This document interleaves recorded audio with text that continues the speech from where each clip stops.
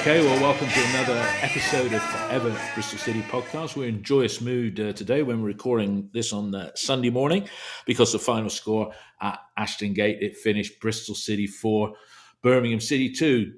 An unusual result for us against them because I think they've won 9 out of the last 11. So well done, the lads. Joining me this morning are Neil and Mark. We may have Ian in later, who stood in admirably last week when I had technical difficulties, but I'm doing it from my office where I know I don't get that thing called contention with different networks. It's what I was told was a problem last week, but there we go. Anyway, chaps, as we normally do, without getting into the detail of anything, how did you feel walking away, Neil, yesterday? Obviously positive, but what are your thoughts on the game in summary? How did I feel? I felt very, very cold, Dave. It was freezing, particularly from the Dolman. I was frozen, but it's a bizarre thing that even at 4-2, and you're still there, and the 7 minutes come up, and you think, no, surely not, And there's still that thing, isn't there, of going back to that Forest game when they scored twice in injury time. You think, don't get a third goal for Birmingham, and don't get a fourth goal. I didn't think we were going to lose, but until about maybe 2 minutes left of the 7, I thought, we've definitely won now. Yeah. I still don't have massive confidence in us at home, unfortunately. That's the problem, even though we played well. Yeah, Mark, your thoughts on the game? For those of you who haven't heard it on Radio Bristol, of course. Yeah. I was exhilarated. I mean, we from going from thinking, where's the next win coming from, to blow away a team with some of your attacking play. It was entertaining. It was a great game of football, very open, too open at times, but it was exhilarating watching us attack in waves, making football look simple when we made it look bloody hard for the last 3 months, scoring 4 goals in a game when we've only scored 19 in the last 18 after we started the season so well. And we just looked so comfortable playing a 4-3-3 in attack, probably a 4-2-3-1 in defence. But we had the WSM, now we got the SWS with Semenyo, Wells and Sykes looking really comfortable together. And it all happened by accident, but long may it continue.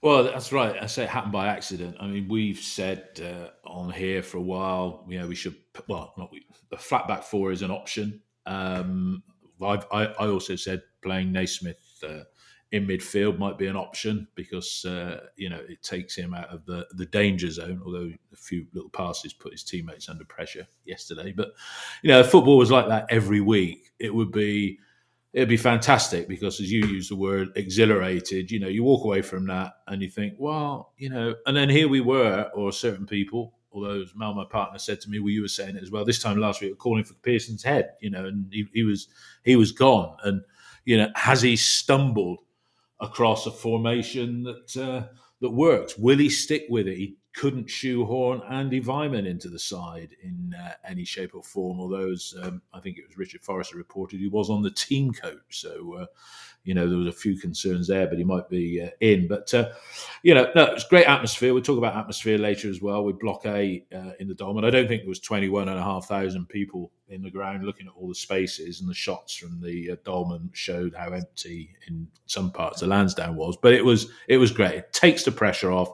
We can go into the game at Plymouth. Not Plymouth, what am I talking about? On Tuesday night at Swansea. Plymouth on the brain because I got a late... Where's he going?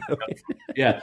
And then what price a draw? Put your money on Blackburn getting their first draw of the season against us. They got a worse goal difference than us as well. And this table, if we won 4 in a row, you never know what could happen. I mean, yesterday, Luton at one stage were 3rd when they were 2-0 up against West Brom. And then by close of business, they were down to 9th. But, I think we're a bit too far adrift to have any particular aspirations. But let's look at the lineup, starting with you, Neil. I mean, no real surprise there, really, was it? How it shaped up, with injuries to certain players, it was a flat back 4, whichever way you look at it. Agreed? Oh, Dave, phone in the background. Sound like Ian there, don't I? It probably was, and it was. I hate to do another Ian, but on the on OTIB, I did actually put the exact team, and it made sense on the basis of who we had available and the way we finished against Swansea. Because the only difference, I suppose, was Naismith there from the team finished against Swansea, Naismith rather than Williams. And other than that, it's pretty much the same team, isn't it? It kind of picks itself a little bit at the moment with all the players that are persona non grata and or injured. You know, you haven't really got any depth. I have to say, I'm not quite sure what team we're going to put out at Swansea, because we've got to fill a bench full of 9, and you're going to rest any of the players. I don't think you can rest any of the players, because I don't think we can put any sort of, realistically, any other different team on the pitch at the moment. Yeah, maybe Jason Ewell gets a player registration done, you know, and he's just sat there to make up numbers. And as Ian said, with 3 in the land of the Banished, 5 injured, you know, we were making up numbers on the bench yesterday a little bit with a couple of youngsters on there, which is good of Nigel to put them on the bench, because in the days of Steve Cottrell, he wouldn't, to make a point. Mark, Neil's made the point that the side almost picked itself because of the injuries. I mean, that was so true, really, wasn't it? You know, that there wasn't a lot else you could do, was there?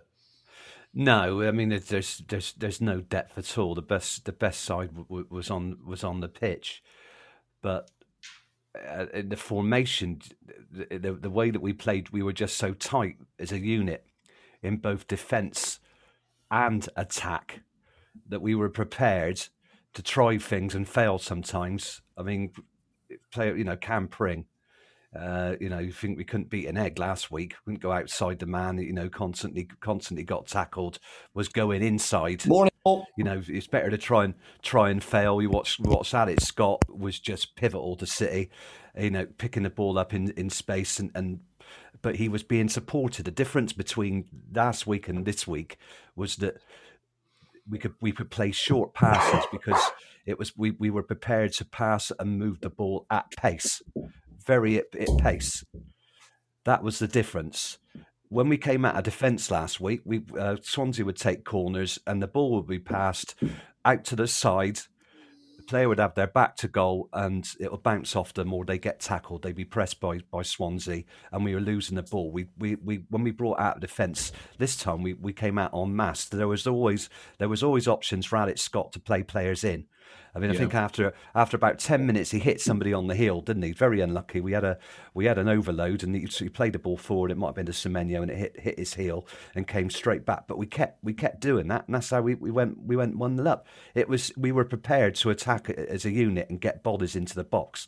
And sometimes you think, why haven't we been doing that? Well, that's the big. But I think we were anchored. We were anchored to that formation with 3-4-1-2 or 3-5-2. Where we didn't really get the wing backs into the games. They weren't really affecting the game. This formation, it just looks so tight and it looks so fluid. The football was fluid, and that was what made it exhilarating, because we passed and moved. And a number of chances we created. It was like watching a different team. Would you agree, Neil? And you're thinking, these are the same players. The players haven't changed. What's going on? Morning, all. Yeah, morning, Ian. We can see you there, so I better let Ian come in on that. We won't ask for your 30 seconds quick review of the game, Ian, but since we're talking about formation, the side picked itself, really, didn't it? You know, I already quoted you a moment ago with 5 injured and 3 in the land of the Banished. You know, we were struggling to get a match day 18, but as Mark has just said, you know, side picked itself. But why so different in terms of pace and tenacity and everything? Ian. The side. Yeah, go on. Yeah, switch off your feedback. The side picked it. Well, the squad picked itself. The side didn't pick. Let's give Nigel Pearson some credit. The side didn't pick itself in that formation. So we started off 4-1-3-2. So you've got Sykes in his best position, and lo and behold, he scores 2 goals. So you'd wonder why that hasn't happened before. But I don't want to be too critical today, because that was the performance we've been asking for. The tempo was there. We had width. We had pace. We had a bit of endeavour. We had some clever passing from midfield. We broke up play in midfield and played through them. And I think it was a good job because Birmingham were one of the best attacking teams with some of the best attacking players I've seen down there this season. I liked Bakuna. I liked Chong. Really liked Graham, the guy wide left, the bald-headed guy. I thought he was useful. But, you know, we came out on top and we thoroughly deserved it, and we scored 4 good goals. And, you know, the centre-back that might say that Wells pushed him out the way when he went through and got his goal. I mean, if Nahki Wells can shove him out the way, the size he is, he needs to get on the weights, doesn't he? Well, that lad who they'd signed him on loan, I think, from Burnley, and he'd been there about 8 or 9 years and managed 69 appearances over that time. And as somebody put on Twitter, it might have been a Blues fan, you could see why, you know, because he was a bit like the Titanic on the turn. We come to the goals now. Start you, Neil, the first one. 17 minutes. Pring, what a revelation. And, he put his chest forward. Talk us through that first goal as you saw it, Neil. Well, I mean, first half, we got Alex Scott on the ball at every opportunity, didn't we? And he looked more purposeful in his running and got his head up. And, Pring running on the outside. I mean, what a revelation Pring's been. Second half, well, when I say second half of the season, last 10 games or so, isn't it? Mm. You know, we were talking about the lack of productivity from our wing backs when we were playing in the wing back position, but is that his fourth or fifth assist? And of course the goal at Rotherham as well. Yeah. So he's playing with a bit of confidence now. His fitness seems better. He used to blow after about 60 minutes. But his fitness looks better, his energy looks better, and he's got a pace on him as well. So he gets on the outside, he gets to the byline, and we've just got bodies in the box for, 3 of the goals, really. In this formation, part of the problem, I think, is with the wing-backs, we get it, they might get to the byline, and they're crossing for 1 or 2 people in the box against 5. Now, with this, we get to the byline, he's looking up, and we've got 4 or 5 in the box. Yeah, you're right. And just bodies in the box meant such a difference, didn't it? Yeah, really. Absolutely. And he gets up, and Semenyo, to his credit, actually chests it quite nicely, really, albeit from 2 yards. I'd be a bit disappointed. But it's the type of thing that you could see. He tries to go with his head and it goes ballooning over the crossbar or something that. He's not a great header of the ball, is Antoine. Mark, 4 minutes later, probably it puts City very much in the driving seat. And, credit to referee John Busby. I thought had a good game. You know, he let a lot go. The game flowed a lot. But, was that a foul by Wells or just a robust challenge of which Birmingham put in quite a few? I mean, Ian and I were chatting about it after the game, and it was similar to Mbeumo's challenge on Konate when he ran through to score Brentford's third against Liverpool a week or so ago. The ball was headed out of defence by Naismith, and he's just side by side with Kevin Long, and he just eases him out of the way. It's just a shoulder to shoulder challenge, and he goes over like a sack of spuds. And what a finish from Nahki Wells, sweeps it past John Ruddy into the goal, and we got 2 goals in 4 minutes, and we're on top. It's fantastic. We scored 3 goals in 2 goals in 4 games, and then suddenly we scored two in 4 minutes. And absolutely crazy. But two good goals. Ian, 2 great goals on the half hour. The penalty, I thought we lost out badly in midfield, or was it doing it again, Dave? What's that? You're gonna if you're gonna ask me to describe Birmingham's first goal. Wait for me. Go on then. Wait for me to ask the question because I hadn't even got to the goal. I was talking about the build up to it. So I will say what I'm going to say. We lost it in midfield. That was where the attack was created. Now, Ian, take us through the rest of it. Well, sorry. We had Bakuna, I think it was surrounded by 4 of our players. over by the touchline in front of the Dolman stand inside our half. Somehow he managed to get through all 4 of them, run with the ball. Of course, then he's opened the field up. We've got 4 or 5 players plus the forwards out of play. The ball gets worked wide. Deeney holds it, squares it out to, I don't know who to. Chong. He tries to come inside. Cam Pring's actually, I thought he slipped, fell over and took the lad down with him. So, clear penalty, and Deeney stuck it away a treat. And what about his antics towards the crowd? It backfired on him in the end, didn't it? Yeah, well, that's how it goes. I actually, providing they're not provoking trouble, I don't mind, because he was getting some earache. I don't mind it when players give a little bit back. A little bit like Scott Murray. We're always showing that iconic picture of him running along the bob bank, doing the Ayatollah and holding his ear. So we're happy enough with that, aren't we? So, for Deeney to stand there like he did and whatever I don't know what he did, because obviously I'm in the Dolman. He was a long way away. I'm looking at him, and like you say, in the end, it's backfired on him, isn't it? Definitely. Yeah, he did. He did a sort of quieting down. He pushed his hands down. Yeah. Sort of saying nothing, quiet. is it? It's nothing. That's nothing. Nothing. I mean, he didn't do. I think some of the Huddersfield players last season, when they won, unfortunately, it led to some racist chanting.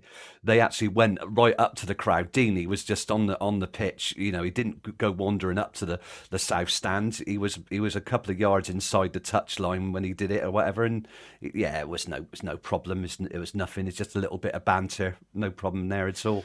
Yeah, he was. But you got to be good enough to be able to carry it off, and he wasn't in the end, like Ian said. Some bloke in the lower Lansdowne, in the posh seats as well, about 10 rows behind me, he was giving him some stick when he was on the bench. And I do think Deeney is one of these players in the dressing room. He's probably a strong character in the dressing room, and should we say a rookie manager like Eustace is. He's probably. This is probably his last season, but I would think, he's one of those players that you maybe want him out the way. His best days are behind him. And, I've just read it from Watford, in Watford forums, that he exerts an influence that is maybe above his station. But there we go. Anyway, the Prawn Sandwich Brigade might have missed the third goal. Neil, again, Cam Pring, eat your heart out. Kyle Walker or whatever, take us through that goal that put City back in the driving seat and gave us a cushion of a 2-goal lead just after the interval. Well, I was quite surprised that Birmingham didn't change their formation at half-time, first of all.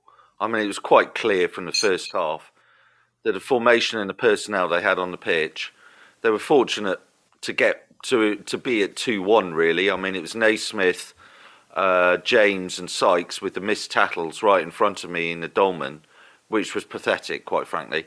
And I still think somebody could have taken out Bacuna rather than letting him run on R3, but that's me being a bit cynical. But I thought they were going to change the formation. So when they came out, and I thought, it's that Einstein quote, isn't it? It's almost like us, isn't it? Playing that formation and expecting a different result. But they came out, they set up in exactly the same formation, and fair play to Pring again, but Pring this time came inside, didn't he?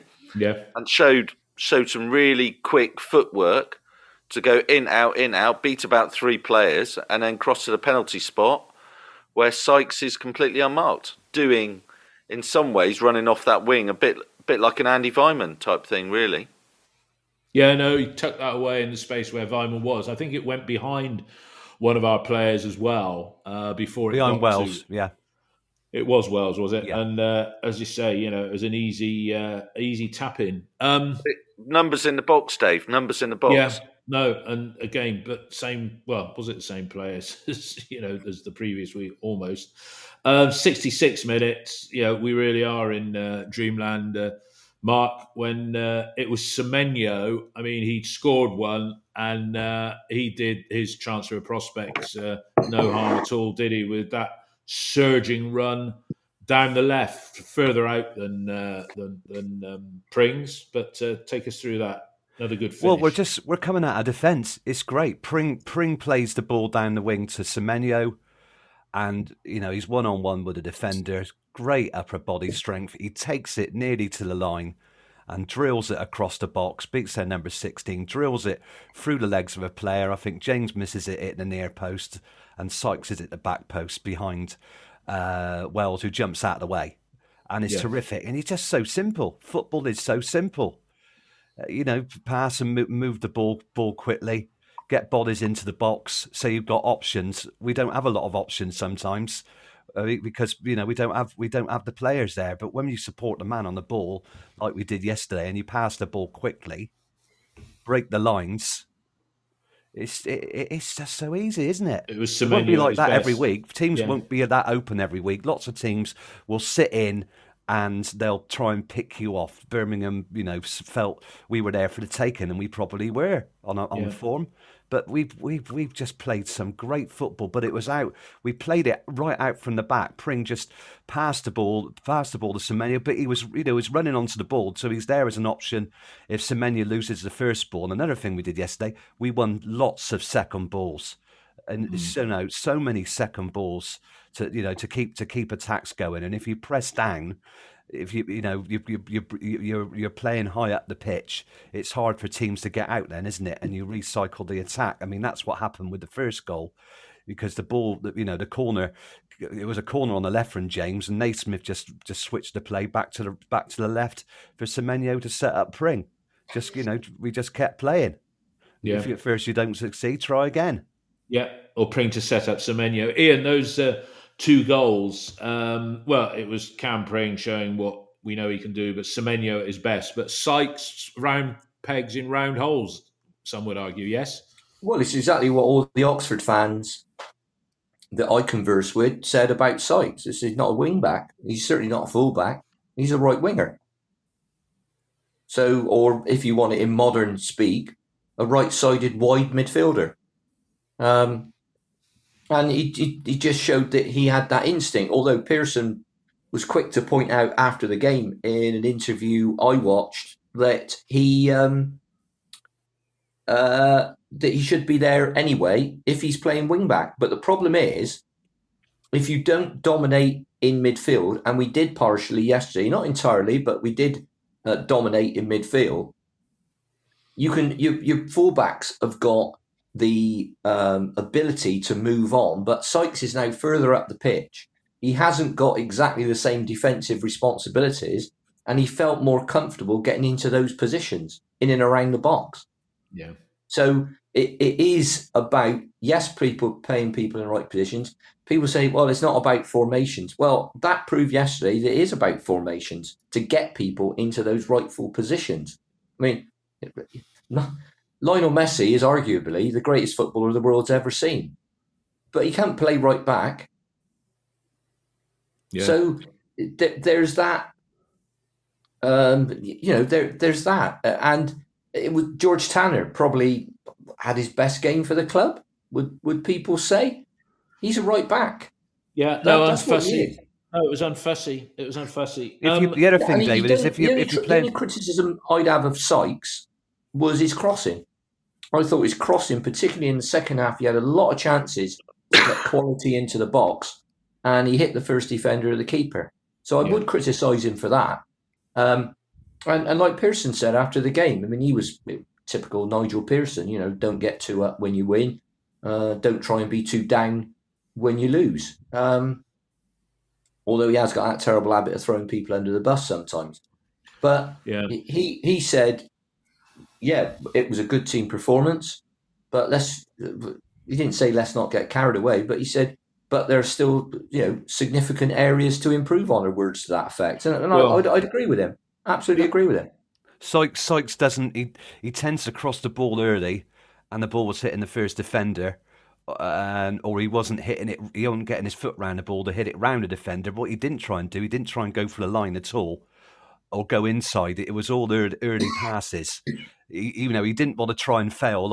And he did try a few things like Pring. Pring would go outside, Pring would go inside. Sykes was just very one-dimensional in his crossing, and you'd like to see him just try a little bit more. Even if he fails, give it a try. Try and take your defender on the outside. Yeah. Then, of course, the defence is stretched. You can bring another player in as well, can't you? Make the pitch wide. But it's the first time that he's been played in a position, because he even said in an interview at the start of the season, well, I didn't come here, I've never played at right wing back before. But let's move on to the sixth goal of the game, their second. Neil Khedira, if that's the right pronunciation, or Khadra, a player that Nigel described as a maverick, and there was talk that he was somebody that was on our shopping list. A hint of offside about the goal, but a decent finish, really, wasn't it? Yeah, and fantastic. Fantastic finish, fantastic pace. I know just before we started, I asked you, because I'm an E32 over the far side, and it was so quick, the break, that I couldn't see whether or not he was offside or not. And I've looked on the highlights, and even the angle of the camera doesn't quite catch him coming up from the bottom of the screen. So I knew even you weren't sure, were you? Just the actual pace. It's one of those that VAR would probably be called in and sort of look at. What we missed as well, Dave, just as we were talking about there, was a fantastic opportunity for Birmingham to get to 3-2, to get a goal back. A fantastic cross by Bacuna from the left that Maxime Colin, for some reason, managed to put wide from about 3 yards. Yes, you're right. Yeah, at the back post. 3-2, wouldn't it? Yeah. And at 3-2, I think that would have really, that might have been interesting, because second half, when they started bringing the players on, made a difference, didn't it? Eustace there with the players on the pitch suddenly, changed the game with his substitutions. He arguably had a stronger bench than us in a lot of ways. But fantastic break by Khadra, very calm, composed finish. Nobody was within 5-6 yards of it, and it was a bit bizarre in the sense that obviously we were playing quite a high line, but to break on us like that, it's not a normal goal that we concede either, is it? I think everybody in the ground sort of did a bit of a double take, because that's not the type of goal we concede this season at all, really. No. And we it was a good finish. We lost the ball. We actually lost the ball in their half from Mark Seitz, and Jordan Graham, who we were lauding earlier. He robbed him and played a beautiful pass with the outside of his foot round the corner. But the players, similar to the first goal, there were about 3 or 4 players in the vicinity. We'd headed the ball clear. Then Sykes had tried to start an attack, and he just lost it. I think he tried to go forward and then turn round and was off balance, and Graham just robbed him easily. But there was just a huge space behind, like there was with the first goal with the overload, and that's how Khadra got in. He beat Atkinson for pace, opened up his body brilliantly, didn't he? It's a great finish. Yeah. Mark, sticking with you, Ian's already said George Tanner, one of his best games, his clearance, his ability to hook the ball down, I thought was a feature of his play. And he looks solid, which is great. And he's playing in his rightful position. But Vyner and Atkinson, impressive again, and tough love that Pearson has given to Atkinson and Pring, probably to Vyner as well. But those two at the centre, they looked very assured yesterday, didn't they? Yeah, I mean, at the moment, I think Vyner's he's been one of our best players this season. Some of his performances in the last few games have been exceptional. Great against Millwall, Coventry. Some of his tackling was absolutely superb. I think his positioning is great, and of course he needs a bit of pace, because Atkinson, although physically he's good and he's good at bringing the ball out of defence, he'll get caught. And he got caught yesterday by Bacuna very early on, when it looked like it was a bit of backs to the wall before we started breaking out of defence. So Vyner has been an exceptional defender this season. Another one I thought was going to be on his way out, like Nahki Wells. He's been moved around. He's been played at right centre back, right back. all over the place, hasn't he? But he hasn't complained. He's been loaned out by the club previously. People said Zach Viner, League One footballer at best. Yeah. He's proved that he's a proven Championship player, and his stock is on the rise. If he keeps playing like this, then he'll get noticed by other clubs. But yet, exceptional defending again. And he's still, what is he? Is he 24, 25? Something like that? Don't know. Anybody? Yeah. 24, I think. Yeah, and with about approaching 150 games at senior level, so he's done well. Ian, coming to you on the midfield now. We've been saying about playing Naismith in the middle, taking him out the back four. Some people said yesterday that he was dropping into the defence, so it wasn't really a flat back four, and others have countered that by saying he was picking the ball off the defenders. But the makeup. The starting midfield yesterday was effectively, if you're going to say it's a 4-3-3 or whatever, but it was James, Naismith and Scott. Give me your views on each of those individual player performances yesterday. I thought Scotty had a very strong first half, but tired. Whether that was something to do with a knock, I don't know. And I would, if we'll come on to the team later for Swansea, but I would personally rest him for the Swansea game, so he's fit to play against Blackburn, and we had an excellent game away against this season. Yeah. James would drop back alongside Naismith, and they'd swap place. There was good rotation in our midfield, I thought, yesterday. And Naismith makes mistakes, and it was the same conversation we had the other week when I said, well, you either say, he's got a rick in him, he'll do that, but he'll do 4 good things for the Rick. Yeah. And that's the kind of game he had yesterday. He ran his socks off. He was all over the place. Got an assist as well, didn't he? With his header. Yeah, because I thought his free kicks were dreadful. I have to say that, in his corners. But I think you have to say, is the side better with him in it than not? And it is, wherever he's playing. Because he is one of the few leaders down there, if you'll call it that. He makes a mistake. Sometimes he'll retrieve it. But his range of passing is something that none of the other players have got. And he's got a little bit of a wand. It's not a Brian Tinian, but or a Paul Mortimer even, but it's a bit of a wand of a left foot. So Scotty, James, Antoine at times, even though he was playing as a forward, a lot of the time he dropped back into I'll call it a left wing position. So if you said, oh well, we slipped to a 4-2-3-1, he was on the left hand side of the 3. So they definitely start off with Naismith with James in front of Naismith. But we've needed somebody. It's all right saying defenders bring the ball out. Eventually, they will have somebody to give it to. Yeah. And he gave the defence that option. And sometimes they didn't need to run out with it. So if they're not doing it all the time, they're less difficult to pick off. And Birmingham had that. Let's be honest, they had the players and the pace to pick them off. They impressed me, Birmingham. They weren't a direct up and at them side. I think I was quite impressed with them. I was more impressed with them than when they beat us up there, because when they beat us up there, they just did us from set pieces. But I thought our midfield was what I used the word last night, and I couldn't believe functioning. Yeah, it did make a difference. It did make a difference. Neil, substitutions, as Ian's already said, Scott went off probably to rest him. Williams came on. Good option to have from the bench because he brings some legs. You might have thought that if Scott wasn't carrying a knock or tired, you could have taken James or Naismith off and have the legs of Williams to replace those two. But the substitutions, Sam Bell got 20 minutes, more than 20 minutes with the time added on.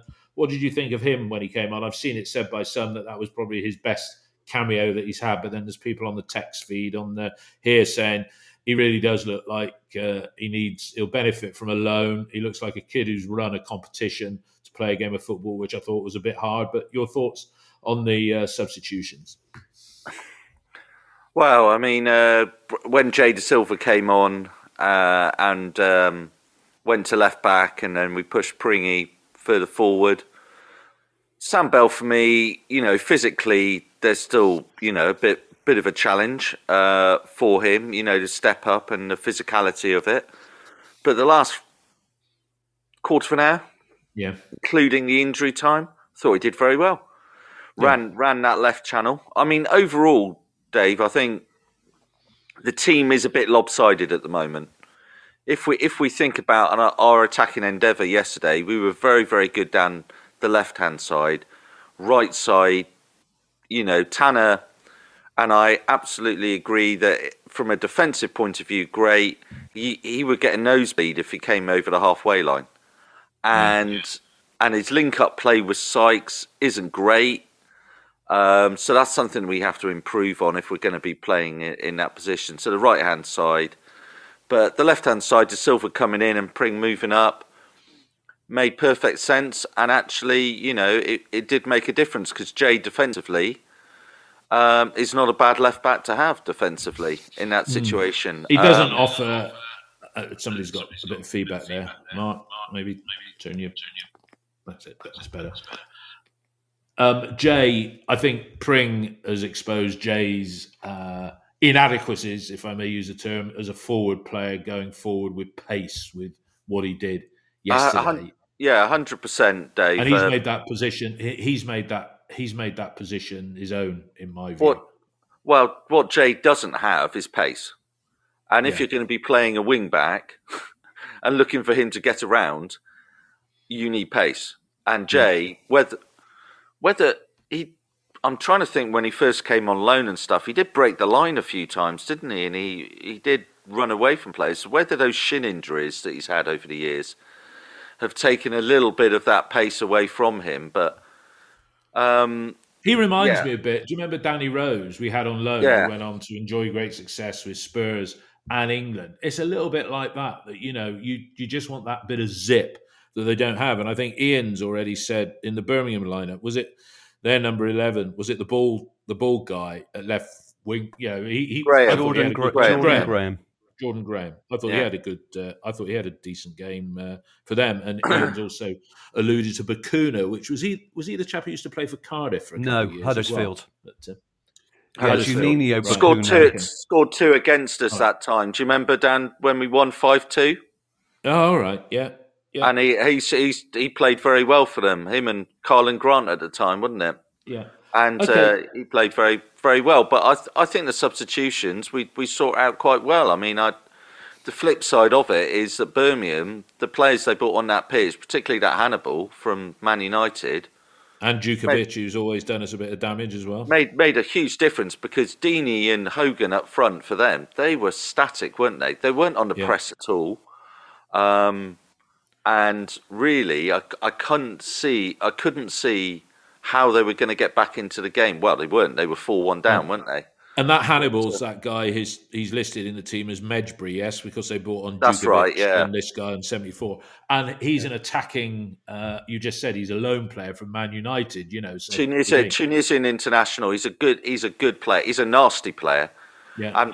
And Birmingham yesterday, I have to say, they would leave a little bit in on players after the ball had gone. And before that second collectively. Goal, before that second goal, well, they'd done a few, as you put it, leaving in, and I think that's why the referee gave Naki the benefit of the doubt in a robust challenge that most referees probably would have pulled him up for that. Well, I think if you're a referee and you see the ball go through, it was Kevin Long he beat, wasn't it, for the second goal? I've got that right in it. Kevin Long, massive, built like the proverbial centre-back. Naki Wells, who I thought was excellent yesterday. He really, he would have known Long from Burnley, wouldn't he, when they were together at Burnley? Of course, so he probably knew exactly how to play against him. But as they're running through, the ref must have looked at that and gone, look at the size of the two of you, and you've gone down like an absolute sack of spuds. I'm sorry, you've played that. if it was a 6 foot or a 5'10", 5'11" attacker, I think he would have thought, well, hold on a minute, there's a little bit more between the two of them, a bit more equal, that's probably a foul. But I think Naki's size there probably helped him in that situation. Possibly. Because the way that he actually did it played to his advantage. Yeah. Mark, I want to talk to you about atmosphere because there was a big move towards Block A of the Dolman, much probably to the annoyance if you're a Block A season ticket holder. You had the mob there, but it made for a bit of banter. It was a good atmosphere yesterday. I mean, Jeff Twentyman was saying as much on Radio Bristol, and Nigel, as he does, thank the crowd. But it was it was good, the atmosphere, wasn't it? Yeah, but the team had to make the atmosphere because Aston Gate can sound like a library at the best of times because we haven't had a lot to shout about. But we were entertained yesterday, and that's why there was a fantastic atmosphere, and that's what it should be. We can't score 4 goals every week, but when we're playing football like that with energy, and players put in challenges. I mean, even when Joe Williams, I was just watching the highlights, but while I was waiting to talk, Williams played the ball to Trusty, but he put in another tackle, won the ball, and played in Semenyo.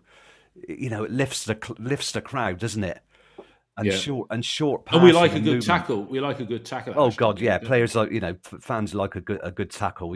Full blooded, but fair tackling. Yeah.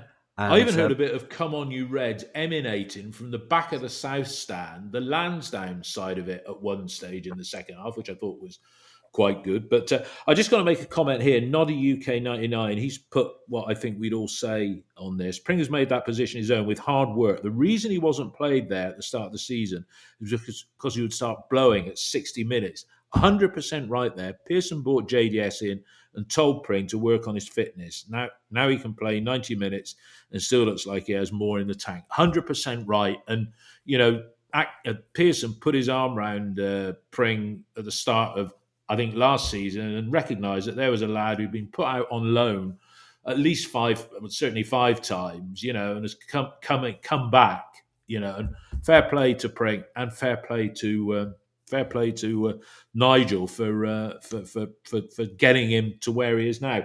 Ian, before we talk about transfers and stuff like that, and we'll skip talking about the Blackburn game because we'll be doing another pod after the Swansea Cup game. But, what changes, if any, would you make for Swansea? Would you want to rest some players and let it go, or keep the momentum going and hope that we don't pick up an injury? What are your thoughts on that? I think we can make 3 changes without completely upsetting the apple cart. I think you could bring Jay Da Silva and rest Cam Pring because he's a very important player for us. We want him fit for Blackburn. Same applies to Scott. You could bring Andy King in, and possibly looking at Sam Bell if Pearson rates him, start him and put Naki on the bench. Yeah. So those we haven't got. We've got 8 players out effectively. So we haven't got the luxury of saying, well, we'll change all the 11. I mean, personally, I'd give players like Masengo a game because I've already said I'm not that bothered about the cup in comparison to the league. The league is everything. We have to stay in the championship. It's as simple as that. If we go down, it'll be a real disaster. And I mean of biblical proportions. So we've got to stay up. And that, for me, the cup pales into insignificance. So I wouldn't be brokenhearted if we got knocked out. If we win, we've got another game that's not really going to get the pulses racing at Ashton Gate. West Brom at home. Yeah, but probably. Davis, we played them twice this season already. So for me, it doesn't get the pulses racing, and it will be another 12,000 crowd. But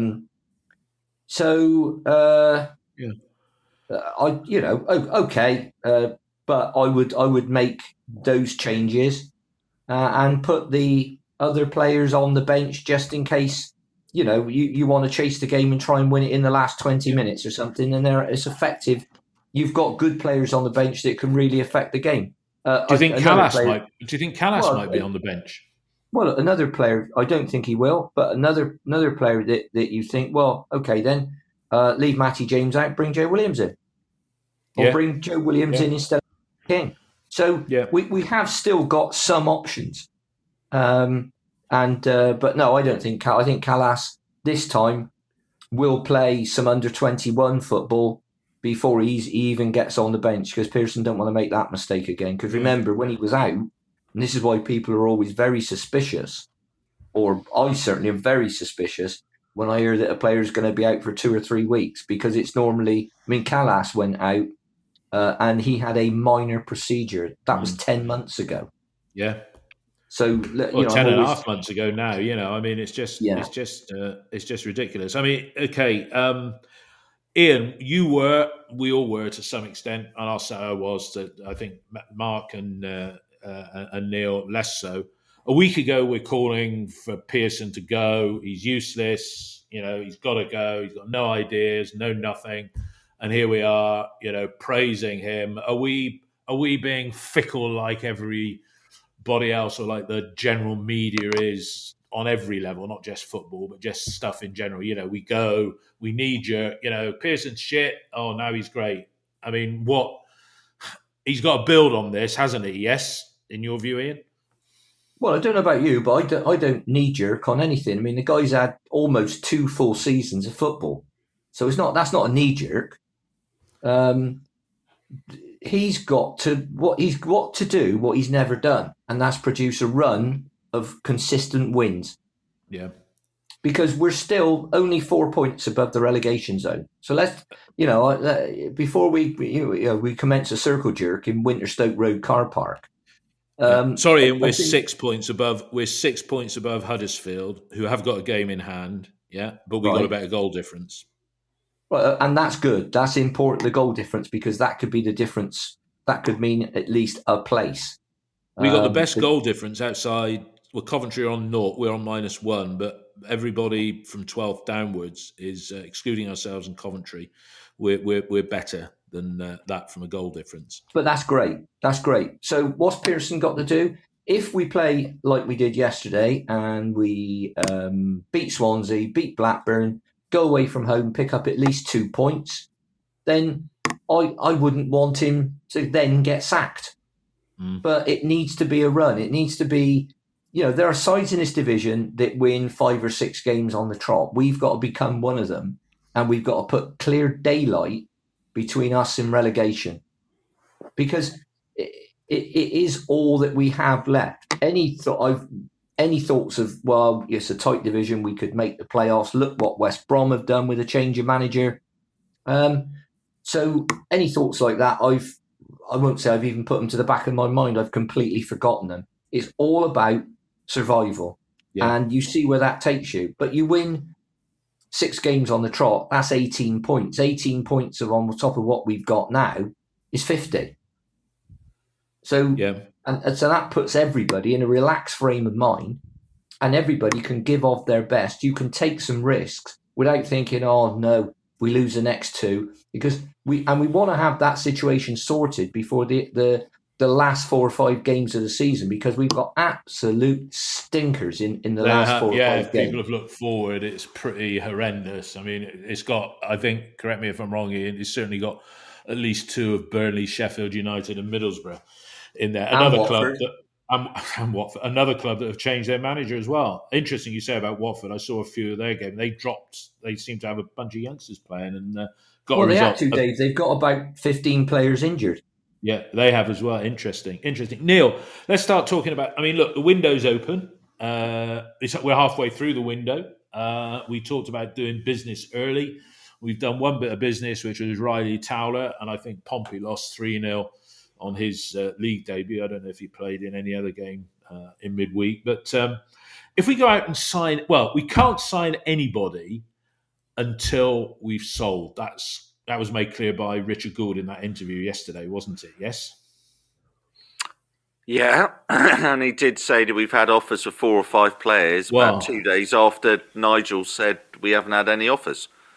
So it's kind of that mixed messaging. I know there was an excellent host that replaced you last week, Dave, and we did speak about the a little bit about the lack of people coming forward. John Lansdowne was at the game yesterday. I was walking through the car park and he pulled in his Range Rover, got out with his wife and kids and stuff, and I thought, well, excellent time for Jeff Twentyman to actually try and grab an interview with John Lansdowne, but obviously that's never going to happen, is it?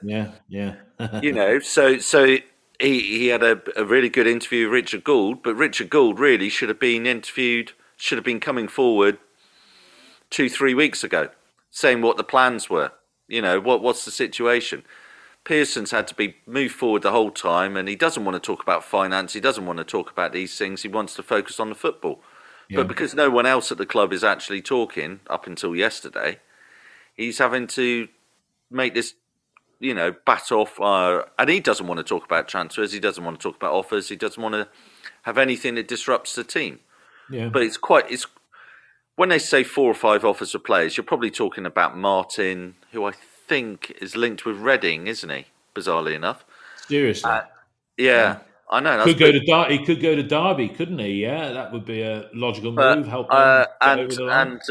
And obviously Stoke with Bentley. So when we say offers, sometimes the offers are we'll pay 50% of their wages and we want 75%. So it's not an actual what is an offer at the end of the day, and it could be just somebody wanting to take a player off your hands by paying an X percentage of their wages rather than an actual transfer. Well, it's never done until they actually sign on the dotted line, because it's all speculation. And if you remember when Joe Bryan went to Aston Villa, he was on the verge of signing up there. He's even pictured in a shirt, not that it ever made the media, before his agent said, no, we got a better deal for you down at Fulham.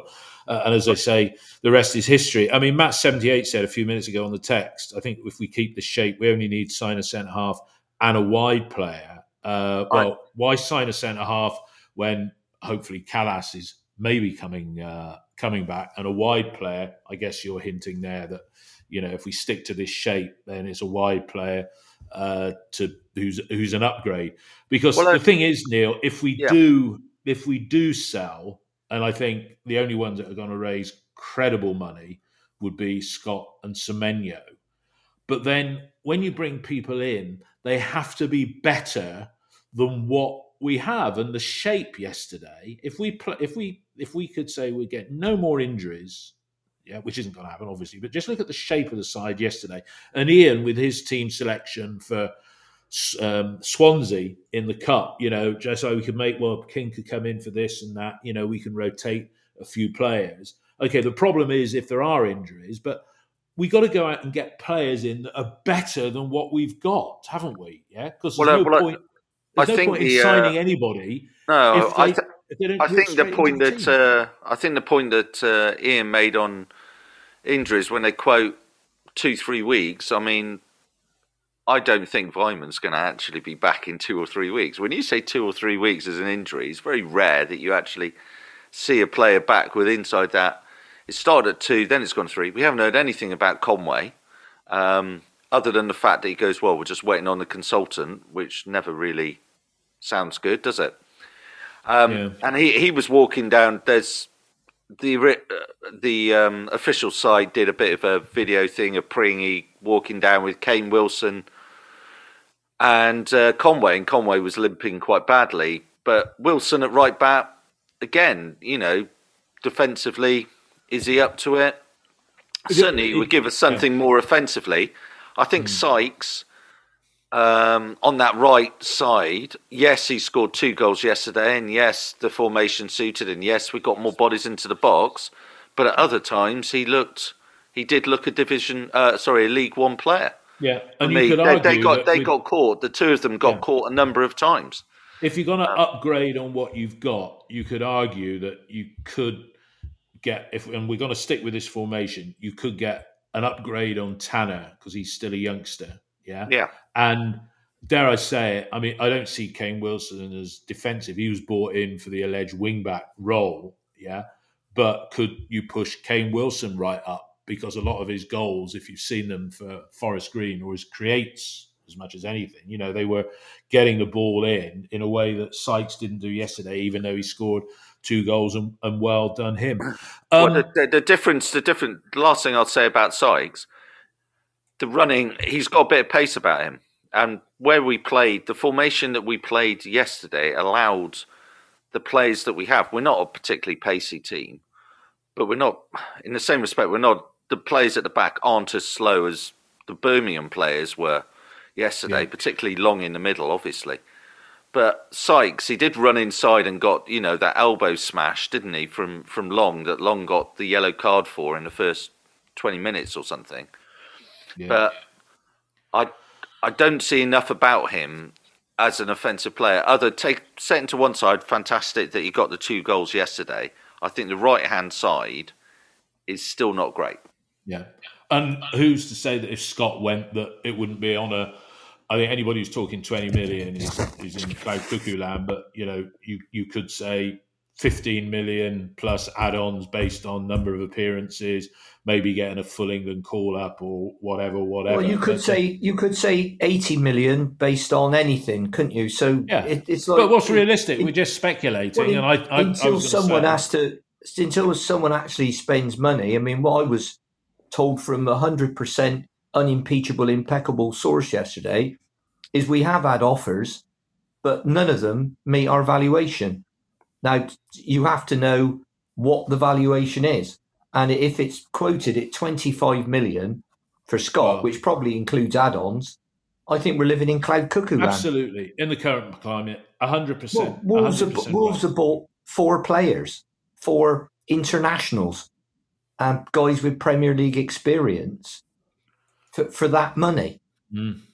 So they're doing business, they're spending money, they've got to survive in that division. The 12 mil, let's say it was 12 mil plus add-ons, that would make a difference to us in sense of if it was allowed to be spent, but on better players, unless Scott is loaned back. Mark, we're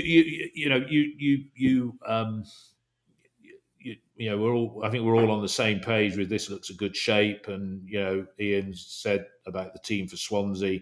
It shows that we can move it round a little bit and almost retain that shape. And we just hope Nigel takes the same view. And if Andy Weimann is back in 3 weeks, he doesn't try and bring him back in because he's a must-play player. But, I mean, the window, it's halfway through. Nothing coming in until something goes out. So do you think whatever happens, it's going to be after the Huddersfield game, which is the 28th of the month, before there's any movement? I'm resign myself to nothing happening. I think logic tells you that City are trying to put clubs off with ridiculous fees for Semenyo and Scott. Neither of whom could go, would start in the Premier League because neither are good enough. Scott will be good enough in 6 months to a year, but he ain't good enough at the moment. He needs to be a lot more consistent, and Semenyo as well. So our valuations are ridiculous. I think they're designed for a purpose. We feel that we don't need to sell them now, but we'll have to move Semenyo on in the summer because he's not going to sign a new contract. Scott has got a longer contract, so the only way to build their value is for them to play improved performances. So that leaves us with the likes of where anybody take a punt on Bentley, who's got 6 months left on his contract. Similarly with Martin, and that's it. That's not going to get you much, is it? It's just going to take. It's not going to get you much in fees. It's going to alleviate the wage bill. It's not going to match. Yeah, it's going to alleviate the wage bill. The town of money went straight into the academy. That wasn't going to help. That wasn't going into transfer fund. So really, don't expect anything. When it's just I think we made use of what we had yesterday. Worked very well. Any more injuries, we would, if we lost either Semenyo or Wells, while those other 2 are injured, then we'd be in real trouble. Well, that's it. Selling Bentley. If you sell Bentley, you've got to bring in an experienced goalkeeper because Bajic isn't ready. And if anything happened to O'Leary, you'd be right in the clag. So, can you not do emergency signings for goalkeepers on that? Well, you could get a loan in, but that's going to cost you anyway. So all you're doing is you're just exchanging one problem for another, aren't you? So what I'm saying, Ian, is those are the only saleable assets or players that are likely to move on for money, if at all. But why would anybody want to buy Bentley if he's out of favour and he's only got 6 months left on his contract? It doesn't seem the same idea, does it? Yeah, if they were desperate, I don't see the point of loaning him out. And if they were desperate, in fairness to Pearson, and I'm being very fair to him today, aren't I? He did say that as an update on Conway that he doesn't need an op. But we have been told that about players before. And then 3-4 weeks later, they're not making the progress we thought they'd make. Off they go for a scan, and all of a sudden they need an op, and then they're gone for the season. Well, you look at Naismith. I mean, he was going to be out for 10 days, but that's lasted about 4 to 6 weeks, didn't it? Yeah, exactly, and that's my fear. It's not a criticism. It's just I think a lot of our injury comments are laced with wishful thinking, and I'm not a great believer in wishful thinking. I think if you've got a risk in place, you go worst case scenario. Then if it's better, then it's good news. All you're ever going to receive is good news. You're not going to receive bad news. Yeah. No, that's true. Ian, do you think Semenyo's value is greater if he goes in January than if we wait until the summer? Because come the summer, he's just got 1 year left on his contract, And if he's on your shopping list in the summer, you might buy him. But, is he worth more if he's sold now? Particularly if he could have 3 more good games before the window shuts to prove he's got his mojo back. Well, what Semenyo needs to do to get his value up is score goals and get goals and assists. That's why teams in this division are looking at Stewart and they're looking at Gyökeres, because they score goals. It's as simple as that. And if between now and the end of the season he could get 10 goals and 10 assists, his value would be a great deal more in the summer. If you looked at him yesterday, you'd see a player that you could play wide, you could play down the middle, someone with some pace, a lot of strength, a lot of power. But if someone looked around and said, but 20 million, you think, oh, blimey, hang on, what else can I get for 20 million? I could get 4 players for that, which seems to have been Wolves thinking. 25 million for Scott, or do we go out and get 4 top-class international players who've got a lot more experience? Yeah, albeit they're older. They're about signing a centre forward who's 30 from PSV. Yeah. I think it's PSV, or it could be Paris Saint-Germain. I'm not sure, but he's a very experienced, well-rated guy. So it's that level, and those guys are costing them 9 million tops. So, and some the wages will be a lot higher, won't they, Ian? Well, yeah, possibly. But Scott's wages, I mean, Scott's not going to go up there for anything like he's earning down at City Ground. He's going to want, I'm guessing, something, if he goes in the Premier League, he'll be earning something like 8 times as much if he moves for a big fee. So it's one of those, it's a little bit of an imponderable, but we can be more relaxed about Scott, providing he doesn't get all little men running around in his head and suddenly his appetite for the game goes, because we've turned him down a move to the big time, so to speak. Mm-hmm. So it's up to the players if they want to increase their value. The way they increase their value is by playing brilliantly. Us, you imagine if they did play brilliantly, Semenyo got back to his last season form, started getting goals and assists, and then we did climb the table and we did make a miraculous surge. That attracts an awful lot of attention, and that's when scouts start saying, hang on a minute, Mr. Chairman, you need to get down here and have a look at this kid and part with some money because he's something else. Now, at the moment, if you've seen him so far this season and someone was talking about 20 million, you'd say, well, no, hang on, mate, you're having a laugh, aren't you? Take a note. Seriously? Yeah, well, 5. And that's the way the world is. Okay. I think right. There's just something I want to throw in. I remember in a great interview once with Steve Bruce when he was manager of Wigan Athletic, and he talked about signing Emil Heskey and being honest with him, and because they're a small club playing in the Premier League with a very small supporter base, he said to him, if you want to move on to a bigger club, do well at Wigan and I'll get you a move. And he went to Aston Villa. And every club's going to be a selling club, but it's, especially clubs like Bristol City, where you mould players and you sell them on for bigger fees. Pearson could say to Semenyo, look, if you want to get that big move in the summer, prove your worth, score goals for Bristol City, put in those performances every week, and you'll get a move. I guarantee it. Do well here, you'll get your move. It's just being honest. That's the way the world works. Okay, look, I think we're almost done. I know Ian's not a fan of talking about stuff away from Bristol City, but just watching a little bit of football on TV yesterday in 4 clubs. Start with you first, Neil, on this. I mean, the resurgence of Man United under Eric Ten Hag and the resurgence of Marcus Rashford. I mean, I saw Man United Tottenham last season in the flesh up at Old Trafford when Ronaldo got that hat trick, and I thought Marcus Rashford looked a very troubled individual. He wasn't on his game, but goodness me, they're right back up there now. And equally, the demise of Liverpool. What's going on there? And look at Brighton yesterday. That third goal from Danny Welbeck. But what are your thoughts looking up there, if you have any, at what it's looking like? The Man United scenario. My youngest is a massive Man United fan, and we went up last season like you. We went up to the Norwich game, and everything went through Ronaldo. And I think the players, you could just tell the body language was like, oh God, this guy on the pitch. In the same way that you were making a point about Deeney, having that influence on the pitch as well as off the pitch.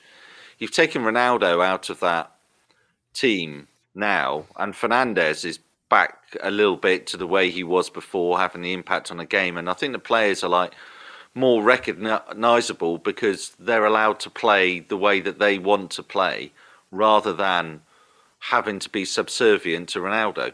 I think the team became all about Ronaldo. So for Rashford, I think he's said before the World Cup he was having a difficult time in his personal life, but the actual team itself, to answer your question about Man United, they are just playing now to their in the same way like with us yesterday. They are playing now to their strengths, whereas before they were trying to mould a team around a 37-year-old aging superstar. Yeah. Liverpool, I think Klopp's going to go, at the end of the season because there's too many players there that have aged. The team itself has aged, and realistically, they've tried this rotation of players, but defensively, they've never really been great defensively, have they? No. No. And Robertson's getting on. Van Dijk needs a quality, and he keeps rotating the centre backs around Van Dijk, but obviously he's out injured now. He didn't play yesterday, did he? I haven't seen it. No, he's injured. So realistically, I can see Klopp going. There was a piece on him about the 7-year. I think the last 3 clubs or something he's left in the 7th at the end of the 7th season. It's time to move on. Okay. 7th season at Liverpool, and you just think as a club they've kind of stagnated and then fallen away a bit now. Yeah, Mark.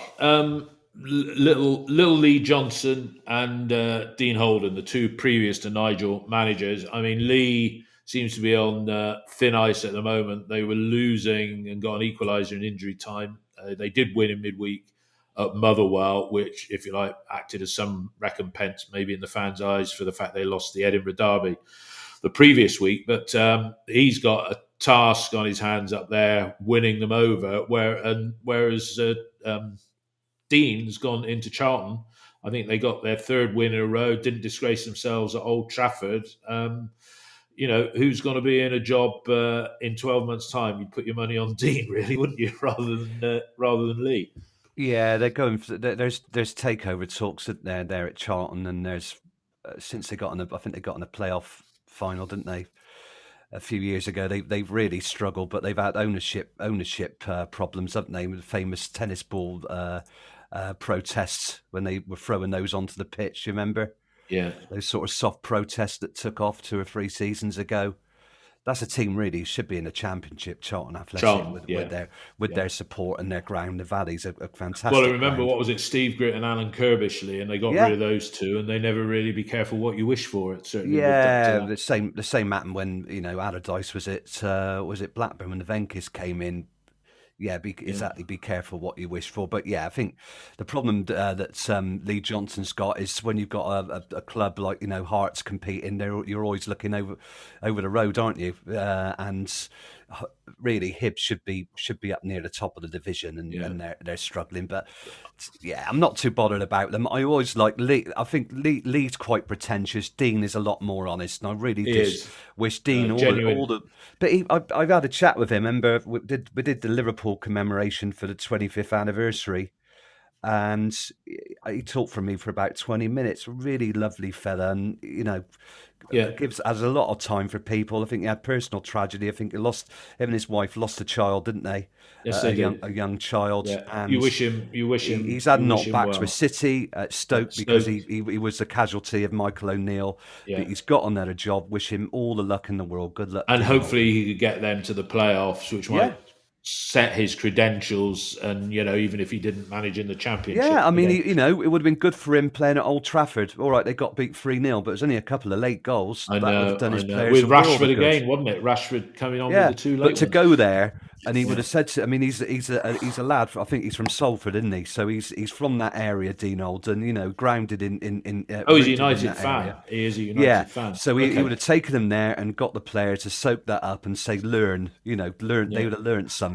So good luck, Dean Oldham. Deserves all the best from us. Ian, you've said that this division is probably the softest division it's going to be. Well, certainly compared to next season, because if you look at the bottom 3 of the Premier League now, what is it? Is it Everton, West Ham, and Southampton? Is that right? Yeah, I think there's 2 points separating the bottom 7 in the Premier League. But let's drop down to League One.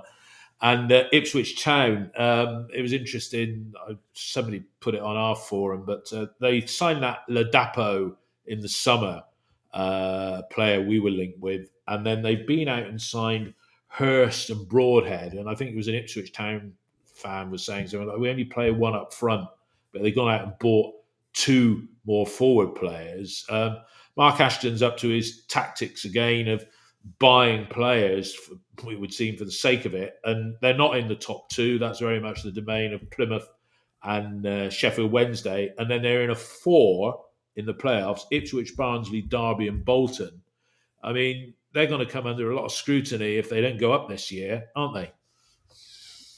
I don't really know. I don't know. I know their owners are an American company, and there was some talk that the American company were looking to buy City, but balked at the price, which created the situation where they were looking for an affordable club, and they looked at Ipswich and thought, yeah, that'll do. Good fan base, good support. They had a good crowd there yesterday. 29,000. And Wes Burns scored their goal, didn't he? Yeah. Yeah. So, well, we know what Ashton's like. I mean, we've had the experience of him. He went out and got the players. He was allowed to do it. The budget was there for him to do it, and his big idea was, well, we'll grow these players into superstars and we'll sell them for a lot of money. But when you look at the players that moved out for a lot of money, it wasn't many of the ones that we bought. No. He wasn't responsible for bringing in Jonathan Kodjia, but he sold him. But you could have done that. Adam Webster. It was Lee that wanted Adam Webster, wasn't it? Because he said, all right, let Flynn go, but I want Webster, who came with a poor injury. I was just going to say that, Dave. There you go. So you've got, but if you look at the players we made money out of, Bobby Reid, Lloyd Kelly, Joe Bryan, all came through the academy. Nothing to do with him. Josh Brownhill was another Lee Johnson one, because he had him on loan from Preston at Barnsley. Correct. And what a good job. That was another player we sold and made significant money on. He had Ivan Toney on loan from Barnsley as well, isn't it? Funny how things work out. A lot of players and that's about foresight. That's about seeing a player. But we had the chance to sign Toney here, and we wouldn't pay the money. So serve us right. And if you look at clubs like Brentford, classic example. You look at Brentford, what they had, what they've done, and where they are, and you look at us, it makes me want to cry. And it must make Stephen Lansdown want to throw himself on the floor and pull his hair out. Yeah. Although substantially, it's down to him, because he employed Mark Ashton, gave him free rein. He wanted Lee Johnson in his manager. He had that. And it hasn't worked out. And it hasn't worked out I think Lee was a bit unfortunate to get the bullet at Sunderland, but once again he didn't get them. He didn't get them up. I think when he left there, his win rate was about 50%. So he was a bit unfortunate. He got walloped. He got walloped by 3 or 4 of their rivals. I think there was a 4-5 and a 6-0. I think it was Bolton 6-0, and I think that's what did him. And the only place you can survive that type of run is Bristol City. Ashton Gate, absolutely. All right, guys. Look, that's been really interesting. I think Mark Ashton. I think with Phil Alexander, who wasn't on Radio Bristol yesterday, as somebody said he might be on the forum. It was Richard Gould. Interesting chat with him. But I think Phil Alexander is a very different kettle of fish to Mark Ashton, and I don't think. Just reading what I've read so far and interacting with a couple of Palace fans, he's not the guy that's going to be going out buying players. His forte is more on the commercial side, and I think Brian Tinian is going to be the person working with Nige. And whilst Brian might well report up to the chief exec, I don't think he's going to be anything like the megalomaniac on playing matters that Mark Ashton was. But guys, look, it's been great. It was Ian did an excellent job last week, as did Neil's son. I'm thinking he's maybe not locked him in the cabinet this week because there was some good comments about his input to the programme, but to the episode, to the podcast. But we'll be back doing another one after I was calling it Plymouth at the beginning of the episode. I don't know why, but after the Swansea game, I don't know if it's on. Is it on a live feed anywhere at all, chaps, or not? Unless it's on BBC Wales, you never know. Sometimes it perhaps. It might be on BBC Wales. It might be on there. Yeah, or maybe we should have an away day going across to Swansea. No, maybe not. Well, maybe we'll do one. Maybe should we do one after? Should we do one after the Swansea game? What do we think? Well, yeah. It's a good idea after every fixture. We may have made some signings by then. We may. Albert Adomah could be back, couldn't he? Maybe not. But look, great to be back. No sound problems this week. I've come into the office, so I know I have more internet integrity in here than I do at home. But there we go. Ian, Neil, and Mark, thank you for your contribution. Good bunch of listeners today. This episode will take us through 115,000 downloads since we started. So we're tracking 700 people a week are listening to us witter on about Bristol City. And as somebody said to me, don't look at podcasts as a means to make any money. We certainly don't do that. But, we're giving ourselves a table to table our views in front of 700 people. That's a lot of people, actually. So thanks to all of you lot for listening. And guys, thanks for your contribution this morning. Have a great week. All the best. Cheers now. Bye-bye. Yeah, bye, everybody. Bye-bye. Bye-bye. Really, I ain't got a thing. There's a time I always feel happy as a king. When the red robin comes bobbing along.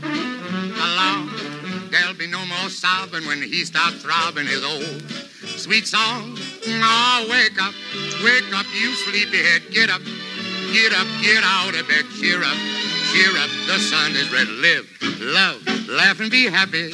What if I've been blue? Now I'm walking through fields of flowers. Rain may glisten, but still I listen for hours and hours. I'm just a kid again, doing what I did again, singing a song. When the red robins are bobbing along.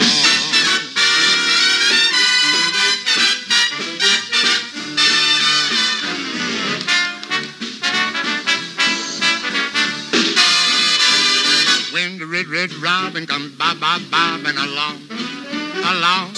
There'll be no more sobbing when he starts throbbing his old sweet song. Oh, wake up, you sleepyhead. Get up, get out of bed. Cheer up, the sun is red. Live, love, laugh and be happy. What if I've been blue? Now I'm walking through fields of flowers. Rain may glisten, but still I listen for hours and hours.